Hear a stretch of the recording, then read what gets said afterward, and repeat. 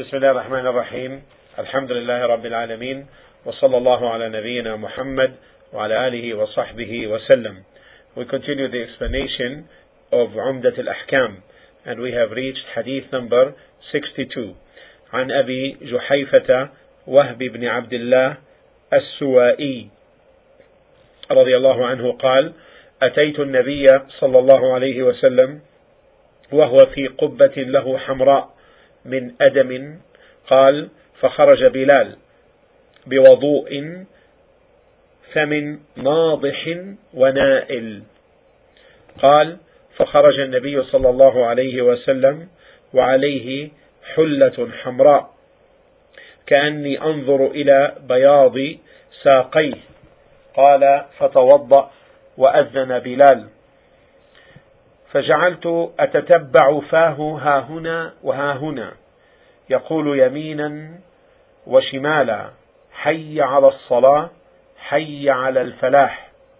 ثم ركزت له عنزة فتقدم وصلى ركعتين، ثم لم يزل يصلي ركعتين حتى رجع إلى المدينة. On the authority of Abu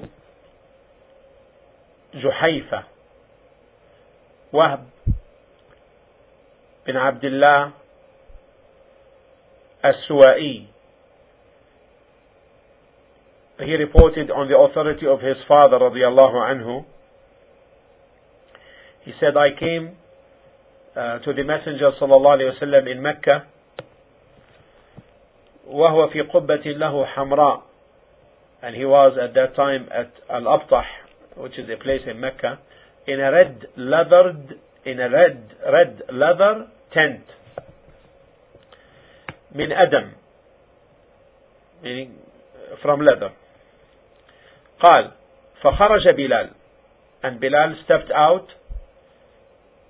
with ablution water for him, wudu, and what was left out of that water, some of them got it, whereas others could not get it, or some got few of it and some got much of what was left out of that water which the Prophet ﷺ used. And those who got it rubbed themselves with it. Then the Messenger ﷺ stepped out with a red mantle on him, and I was catching a glimpse of the whiteness of his shanks. And the narrator said, he ﷺ performed the ablution, and Bilal pronounced adhan, and I followed his mouth as he turned this side and that, as he said on the right and the left, حي على الصلاة، حي على الفلاح, come to prayer, come to success. A spear was then fixed for him on the ground. He stepped forward and said 2 rak'ah of dhuhr. He then said 2 rak'ah of the Asr prayer, and then continued saying 2 rak'ah till he came back to Medina. Alayhi salatu wassalam. The narrator is Abu Juhayfa Wahb bin Abdullah As-Suwa'i radiyallahu anhu. He came to the Prophet sallallahu alayhi wa sallam when he was young, and he took from him.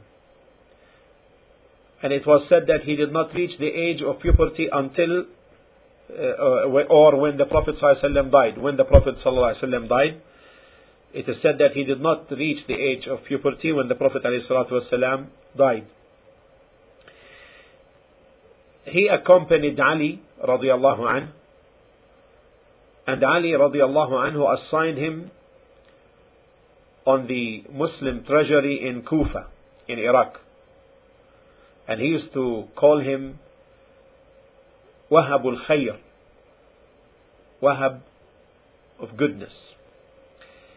توفي في الكوفة, he died in Al-Kufa in the year 46 or 64 rather after Al-Hijrah.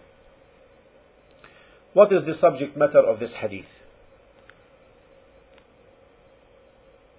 Many matters are important in this hadith,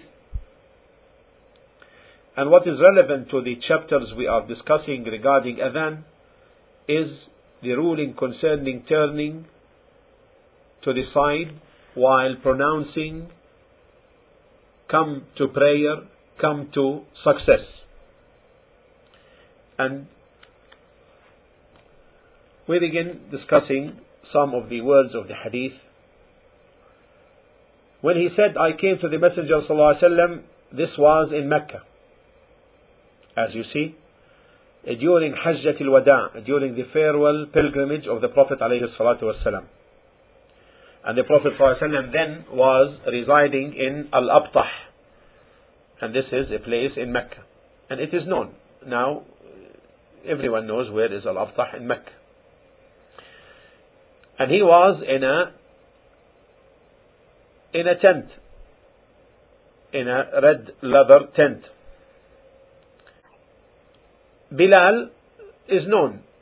We spoke of his biography when we discussed Hadith 61, which preceded this Hadith. The other thing is that the companions took from the ablution of what remained of the ablution, some taking little, some taking more. Then the Prophet ﷺ stepped out of this tent wearing a red mantle. But this is not purely red. It is striped with red. This is not purely red.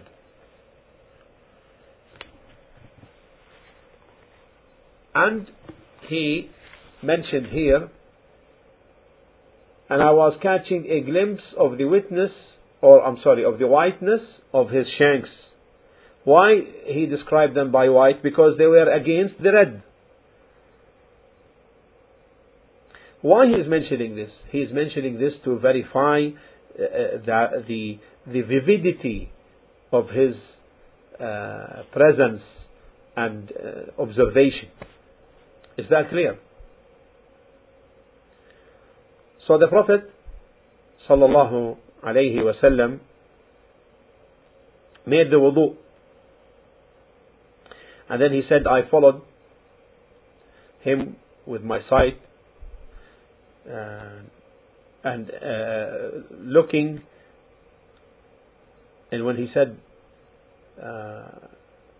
that Bilal pronounced the adhan, I followed his mouth as he turned the side, and that as he said on the right and the left, come to prayer, come to success. Success is attaining what is sought and being safe from what is feared. This is the meaning of success. And Bilal put for him a spear. And then the Prophet ﷺ made 2 rak'ah for Salat al-Dhuhr, and he continued to do the shortening of the prayers in twos, the Dhuhr and Asr, while he was in Mecca until he returned to Medina. So here Abu Juhayfa is telling us that he came to the Prophet ﷺ while he was in Hajjat al-Wada' in Al-Abtah, and the Prophet ﷺ was in a red tent made of leather, taking it as a shield from the heat. And Bilal came out with the wudu. Wudu is different from wudu. Wudu is the tool. Wudu is the action. Is that clear? Wudu with the fatha, with the movement of fatha, wudu is the tool, meaning the water. And wudu with the dhamma, wudu, this is the action of making the ablution. So there is difference between. This is like sahur and suhoor. Remember, sahur is the food, and suhoor is the eating. the action, the benefits of the hadith. The benefits of the hadith. This hadith contains many benefits, and the first one is the humbleness of the Prophet sallallahu alaihi wasallam. The humbleness of the Prophet sallallahu alaihi wasallam. In the sense that his tent was this little tent made of leather. Right. The second thing is taking by the means of protection from harm. Taking by the means of protection. And this is from the perfection of reliance upon Allah. And the means are effective in bringing the good and in protecting from the evils in the sense of what Allah has put in them, not in themselves. Is that clear? Not in themselves. They mean in themselves, but in what Allah subhanahu wa ta'ala had put in them. They are effective from this angle. Independently, without what Allah had instilled in them, then they are not on their own. So taking by the means, knowing that the means are effective in this sense, then this is from the perfect reliance upon Allah. Is that clear? The third benefit.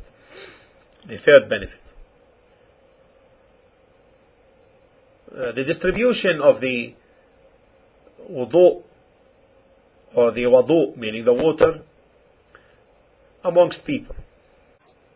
Fourth benefit. Accepting the help to bring the water for making wudu. And this kind of help has three angles to it. The first, help in bringing the water.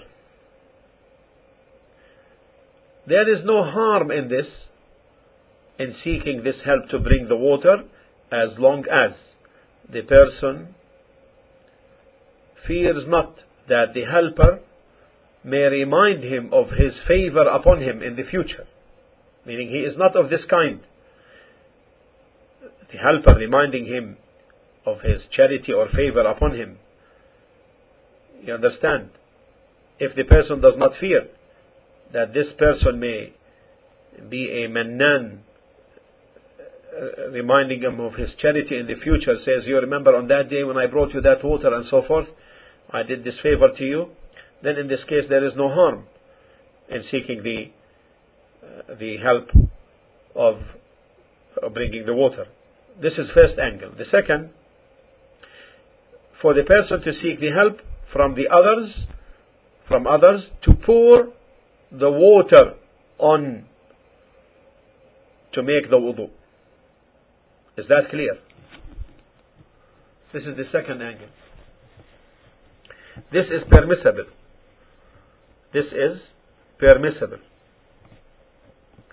Why? The evidence is in the hadith of Al-Mughira bin Shu'bah radiyallahu anhu, in the story of wiping the shoes of the Prophet sallallahu alaihi wasallam, and in the hadith of Usama bin Zayd radiyallahu anhu in the Hajj, when he poured the water for the Prophet sallallahu alaihi wasallam to make the wudu. Is that clear? So this is no problem. This is permissible.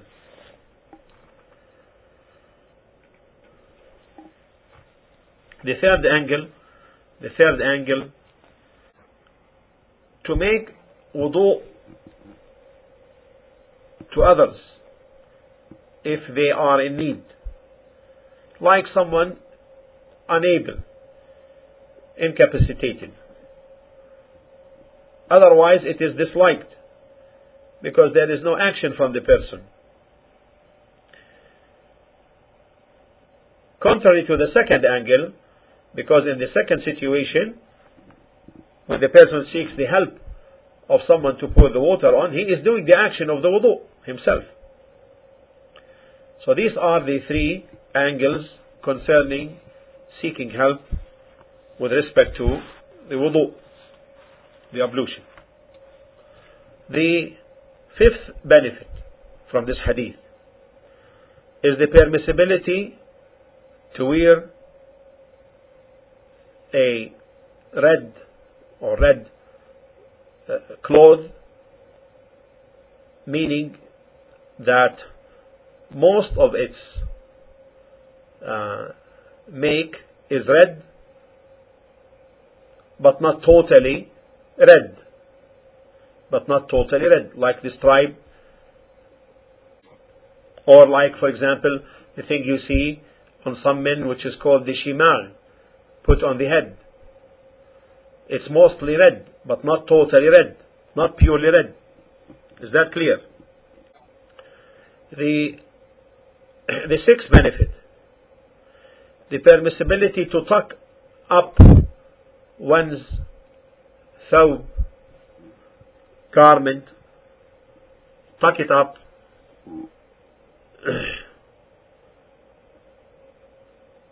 from the side of the shanks. This is permissible. Where is this deducted from the hadith? Permissibility to tuck up the clothes for the man. Yes, he said, I was watching a glimpse of the whiteness of his shanks. Now, the next benefit, yes, that's correct. Yes, the next benefit is that the shanks are not awra for the man. The next benefit is that the shanks are not awra, and this is also deducted from this hadith when he saw the glimpse of whiteness of his shanks. Now, the permissibility, number 8, to take for service free men to serve you. Where is this deducted from? Yes, he was a freed slave. The next benefit,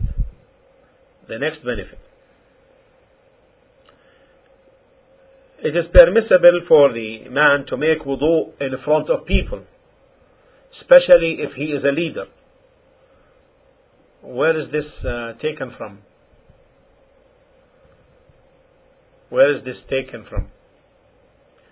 Where is this deducted from in the hadith? He did the wudu outside the tent. No, and there were companions around him, right? There were companions around him, and they took from the water, performed the ablution. Yes, that's right. So this indicates the permissibility, and the narrators saw that, yes, to make wudu in front of people, especially if the person is a leader. And teaching by way of action is more profound than teaching by way of saying. So, we know that the Prophet ﷺ one time prayed on the pulpit. And when he was asked, why did you do that? He ﷺ said, so that you take me to be followed, and also to follow me in your salah. Is that clear? So he performed the salah on the pulpit. So therefore, the teaching by action is more profound than teaching by mere education by word. The 10th benefit, the intense love of the companions of the Prophet ﷺ to the intense love of the Prophet ﷺ by the companions. Where is this taken from in the hadith? Some of them got it where others could not get, and those who got it rubbed themselves with. Now, so they took the water. Yes, the love of the companions. Some of them took little, some took more. Now, another benefit, benefit 11. The permissibility of seeking blessing in the remains of the Prophet sallallahu alaihi wasallam, but this is particular to him only, not to anyone other than him. Is that clear? Where is this taken from? Where is this taken from? From the hadith? In the hadith? Yes. They use the leftover and they rub themselves with it. Is that clear? طيب. So no one can take a so-called saint or wali and do this to him. This is only particular to the Prophet ﷺ. The 12th benefit. The permissibility of making adhan, or the legality of making adhan in travel as in residence. This is taken in this hadith by the action of Bilal, and they were on travel, isn't it? They were in Mecca. طيب. Also in the hadith of Malik bin Huwayrith radiyallahu anhu, the Prophet ﷺ told him, فَإِذَا حَضَرَتِ الصَّلَاةِ فَلْيُؤَذِّنْ لَكُمْ أَحَدُكُمْ. If the salah commences, then let one of you make the adhan. And they were coming to the Messenger sallallahu alaihi wasallam in travel. And also because the Prophet ﷺ did not leave the adhan nor the iqama, whether he was in travel or in residence. And he used also to command Bilal to make the adhan in travel. Now, the 13th benefit. The permissibility to look to the side, right and left, while making Hayya ala al-Salah, Hayya ala al-Falah. Malik bin Huwayrith. And the movement is by the head and the neck, while, yes, Huwayrith, Huwayryth, correct. So the movement by the head and the neck, while the body is facing the Qibla. Now, how to do that? We have two ways. One of them is to say Hayya ala Salah, turning to the right once. Then Hayya ala Salah, turning to the left once. And then Hayya ala al-Falah, come to success, turning to the right once. Then turning left and saying Hayya ala al-Falah once. This is one way. The other way is to say Hayya ala Salah twice to the Yameen, to the right. Come to the prayer twice to the right. And then Hayya ala al-Falah twice, moving to the left. And this is what is, the action is upon nowadays. The 14th benefit. The actions of the companions are proof. Or are proofs. Evidences, meaning. How this is deducted from from this hadith. How this is deducted from this hadith? That the actions of the companions are a proof as long as they don't oppose a text. If they oppose the text, then the text is the proof. And in the case the saying of a companion opposes the saying of another companion, then we seek preponderance.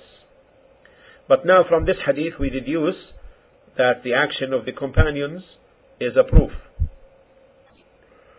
No. More specific. Did not rebuke what? No. Not correct any of the actions. Not that. Them followed the Prophet's saying. No. He approved what? Bilal turned his head whilst body still faced the Qibla. Yani, had it not been his action is a proof, he would not have he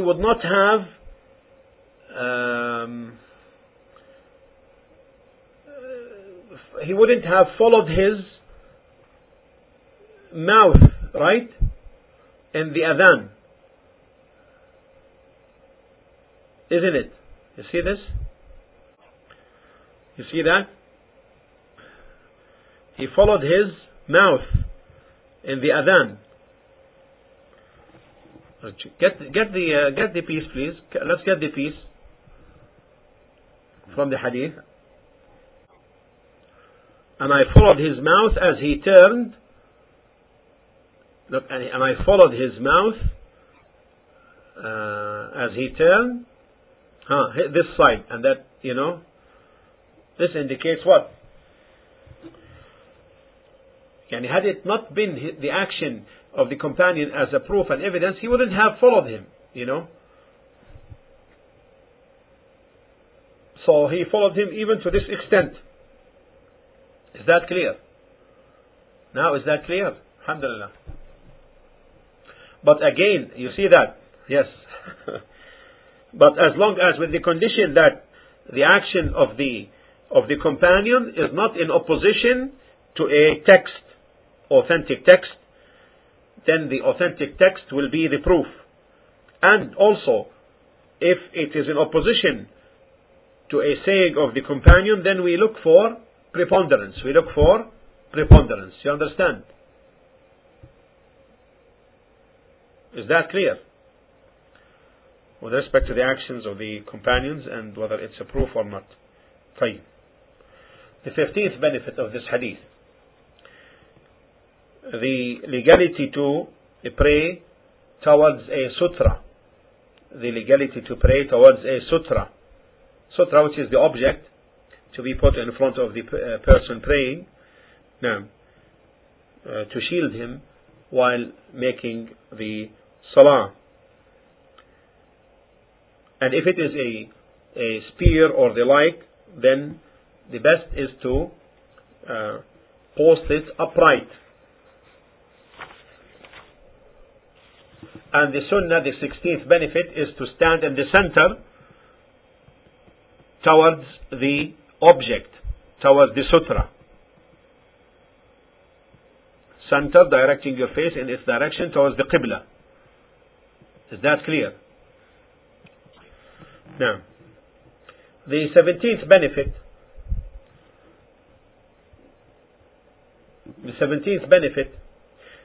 is to use or take in company a spear or the like in travel. And it was from the guidance of the Prophet ﷺ that he used to do that. And there are benefits from this. There are benefits in this. 6 benefits in carrying something like that on travel. First, to ward off attackers, whether beasts or humans. I'll repeat, inshallah. Yes. To ward off an attack by a beast or a human. Is that clear? Clear? طيب. Alhamdulillah. Second, to take it as a sutra in prayers. To use it as a sutra in prayers. Thirdly, to lean against it and take it as support in standing and in walking. Is that clear? I repeat, yes. To lean against it or support oneself with it while standing or walking. Inshallah, this is obvious. Fourthly, to use it for sheep if someone has sheep with him. Right? As in the case with Musa alayhi salam. As in the case with Musa alayhi salam. In Surah Taha,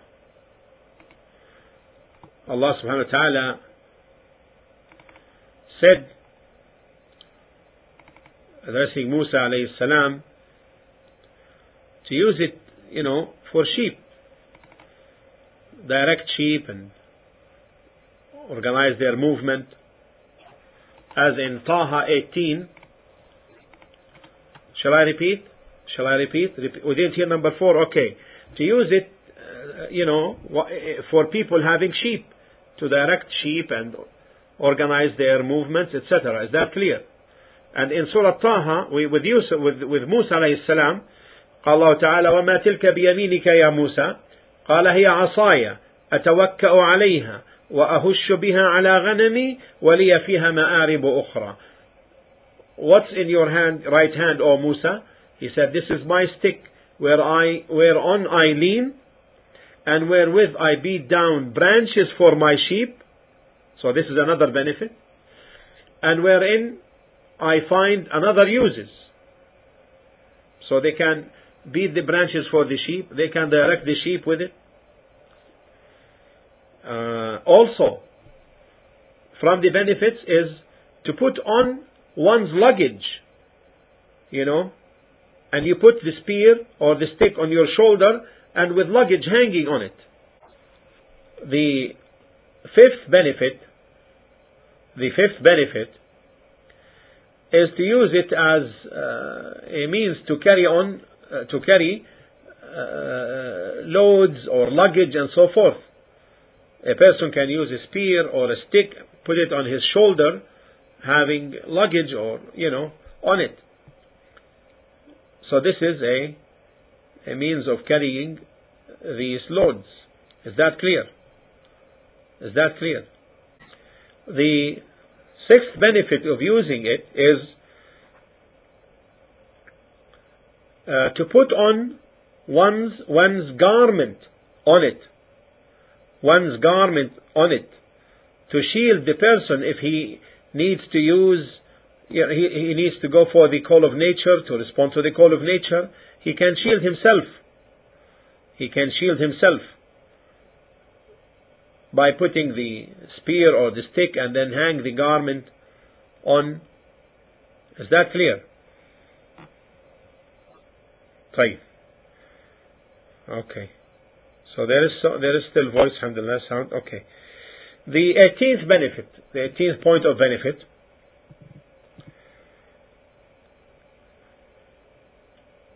in this hadith there is response to those who say there is no sutra for a person if he is in Mecca.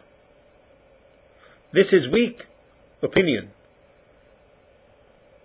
Well, the evidence in this hadith is clear, right? The evidence in this hadith is clear.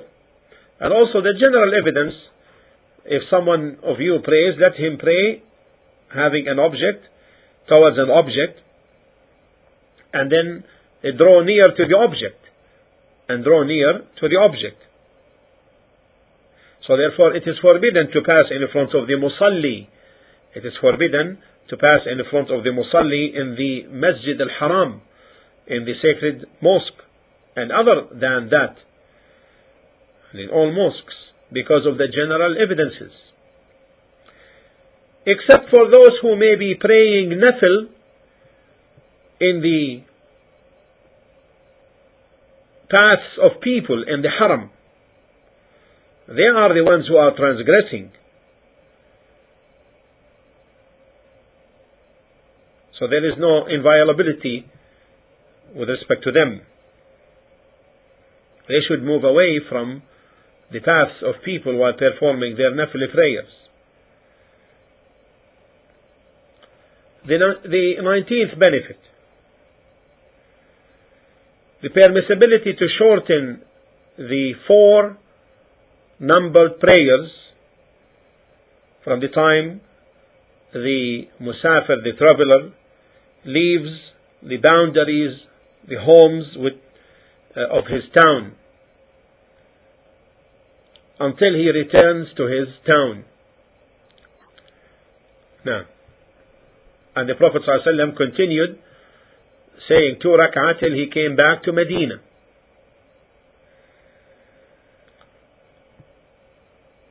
But it is not permissible for the person to combine the 2 prayers, Dhuhr and Isha, Dhuhr and Maghrib, Dhuhr and Asr, Maghrib and Isha in his hometown until he leaves the town, unless he fears that it will not be possible for him to pray the next prayer while in travel. The next benefit number 20. The traveler shortens the 4 rak'ah prayer, even though he may be in the town where he previously got married, or he previously took as a home of residence. What's the proof in this hadith? He continued to say the Prophet ﷺ lived in Mecca before, exactly, and he got married in Mecca before, right? He got married in Mecca before, right? Exactly, it was his previous place of residence, and he got married there. طيب. To whom he was married there? To whom he sallallahu alayhi wa sallam was married there? To whom? To Khadija radiallahu anha. That's right.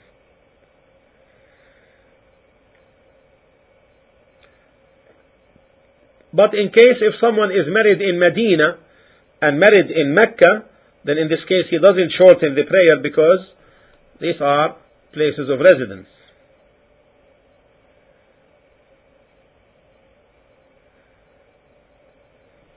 The 21st benefit. This is the last benefit here. A shared thing, if it is not specified, if the part of the share is not specified, then it is permissible for the person to take what he is able to take from it. However, this is not the case. If this thing is divided, for example, to say this thing is between you, in this case it is to be divided over the number of people. But if it is a generally common or shared, and it was not specified the share of each person, then the person may take what he is able to receive, or take, what he is able to take from it. This is not the case, of course, if this is said that this thing is to be between you, then in this case it will be divided. Where is this? Yes, this is taken from the left out of water. The left out of water, some of them got a little of it, others get more, right? That's the evidence in the hadith. A question, an additional point of benefit. Question and a benefit. How to perform the salah in travel if a person is in a plane? The answer is, if the time of the salah, the obligatory salah, commences while you are in a plane, then don't pray it in the plane. Rather, wait until you land. If there is ample time, unless there is a particular place in the plane whereby you can use to perform the salah perfectly, completely, directing yourself toward the qibla, making ruku' and sujood, and standing and sitting, then in this case, pray it in the plane at the time of commencement of the salah. If, however, there is no place set in the plane for the prayers, and you fear that the specified and the prescribed time of the salah may end before the plane lands, then in this case, if this particular salah could be combined to that which is next to it or after it, like Dhuhr with Asr, Maghrib with Isha, and it is possible that the plane lands before the time of the second salah ends, then delay the salah, the first salah, and combine it with the second one, a delayed combination, so that it will be possible for you to make the salah after the landing of the plane. But however, if the plane does not land if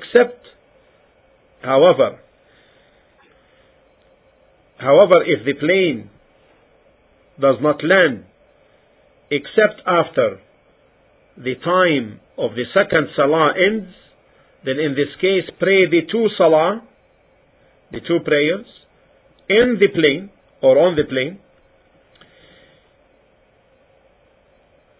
in accordance with your ability. So you direct yourself towards the Qibla and pray standing and bow if you are able. Otherwise, lower your head to the best of your ability while standing. Then make sujood if you are able. Otherwise, if not, then incline towards the sujood in the sitting position, while in the sitting position. This is with respect to the obligatory prayers. With respect to the nafil prayers on board the plane, the person prays that sitting on his seat and inclines with the ruku' forward and sujood, and making the sujood lower than the ruku'. طيب. الحمد لله رب العالمين وصلى الله على نبينا محمد وعلى آله وصحبه وسلم.